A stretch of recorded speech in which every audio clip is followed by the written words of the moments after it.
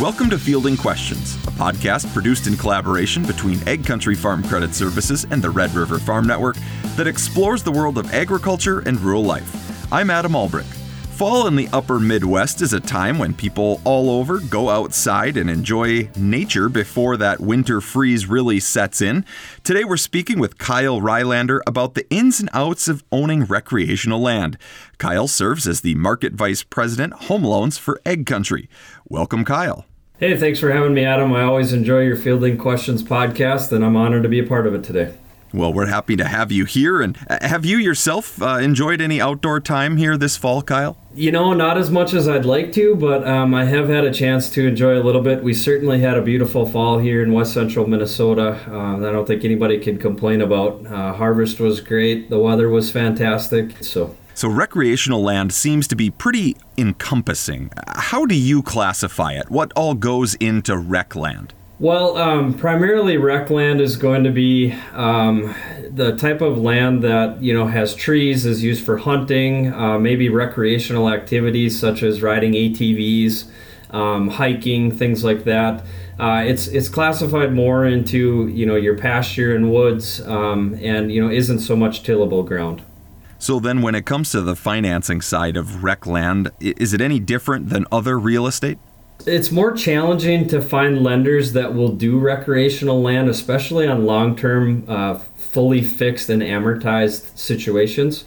When people are buying houses and things like that, there's secondary markets that'll allow for longer-term financing. When it comes to rec land, most people are limited to balloon type of financing or adjustable rate mortgages. And so it can certainly be a challenge in some situations to even get a lending institution to look at funding those types of things. And that's one of the big advantages that Ag Country has, is being able to help people out in those types of situations with the long-term fixed rate financing that's available here. So what are some of the largest factors people should consider before they pull that proverbial trigger on buying some recreational land? Well, recreational land is always fun. I think back to when I was a kid and deer camp, which, is kind of the territory we're in right now. But some of the best memories that I've had is with my family, telling stories and spending time out in the woods. I think that's an important consideration is, what the ultimate goal of buying that is. Is it for fun? Is there other purposes for it? Then of course, making sure it's within your price range and it's affordable, finding the right type of financing and things like that as well. And, probably finding a good consultant to help walk you through some of those steps too, because it's not something everybody does every day. So what are some of the most common questions you get from customers when it comes to this subject? Well, one of the most common questions is, do you do that? And the answer to that is yes, we do that at Ag Country. Another one is down payments. That's always a common question, as well as what types of terms are available too. Kind of as I had alluded to before, there isn't a whole lot of additional financing options in that open market that will allow for the fully fixed, fully amortized type of structure. And so there's lots of people that are calling looking for that too. Now, we've ultimately been alluding to buying land, but let's consider selling for a moment. If someone is interested in selling their recreational land, is there anything that they can do to really help that price out?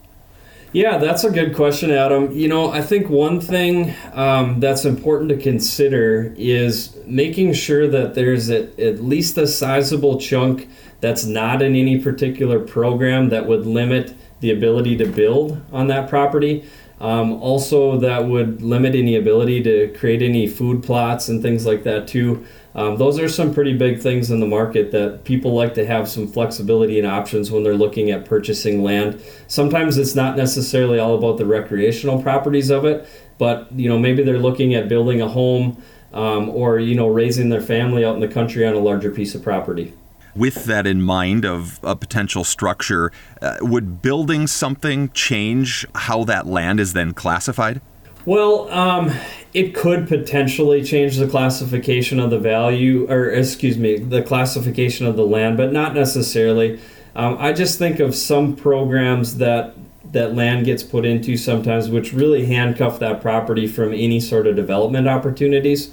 And so some people have even gone so far as to, maybe do a survey on 5 or 10 acres out of their chunk to prepare that. But that isn't always necessary. Sometimes that's an additional expense. If they just leave certain portions of their property out of those programs just to create that ability for somebody else, should they be selling it down the road, to build a house or another type of another type of structure on there, whatever that might be, that can really increase the value of the property when it comes to selling. And so you've mentioned a few times that there are certain programs that could really come into play here and affect it one way or another. What type of programs are we talking about? I have run into some, like I'm part of a local sportsman's club, and one of the properties that we had purchased as that sportsman club got put 100% into a lifetime easement program, and there's 0 development options on that property. And so that's, just one particular example of how that could negatively affect the value of trying to sell that piece of property, because we ran into that when we were trying to sell that, so then we could buy another piece of property to restore again. Kyle, do you have any tips for people listening along on how to navigate through this process in terms of making a decision when it comes to recreational land? Yeah, absolutely. I think one thing that probably gets overlooked a little bit is budget. I think just taking a look at your budget and taking a look at what you could afford in terms of land, I think would surprise some people. And I think that helps as a backdoor approach in terms of figuring out how much they can afford. Because again, that's one of the number one questions that we get is, well, what can I afford on something? And that kind of can help steer you into the direction of, maybe how much land you can buy or where that land would be located. I alluded to this before, but I think just finding the right person to help navigate through the environment is a very important thing for being successful with your land purchases as well.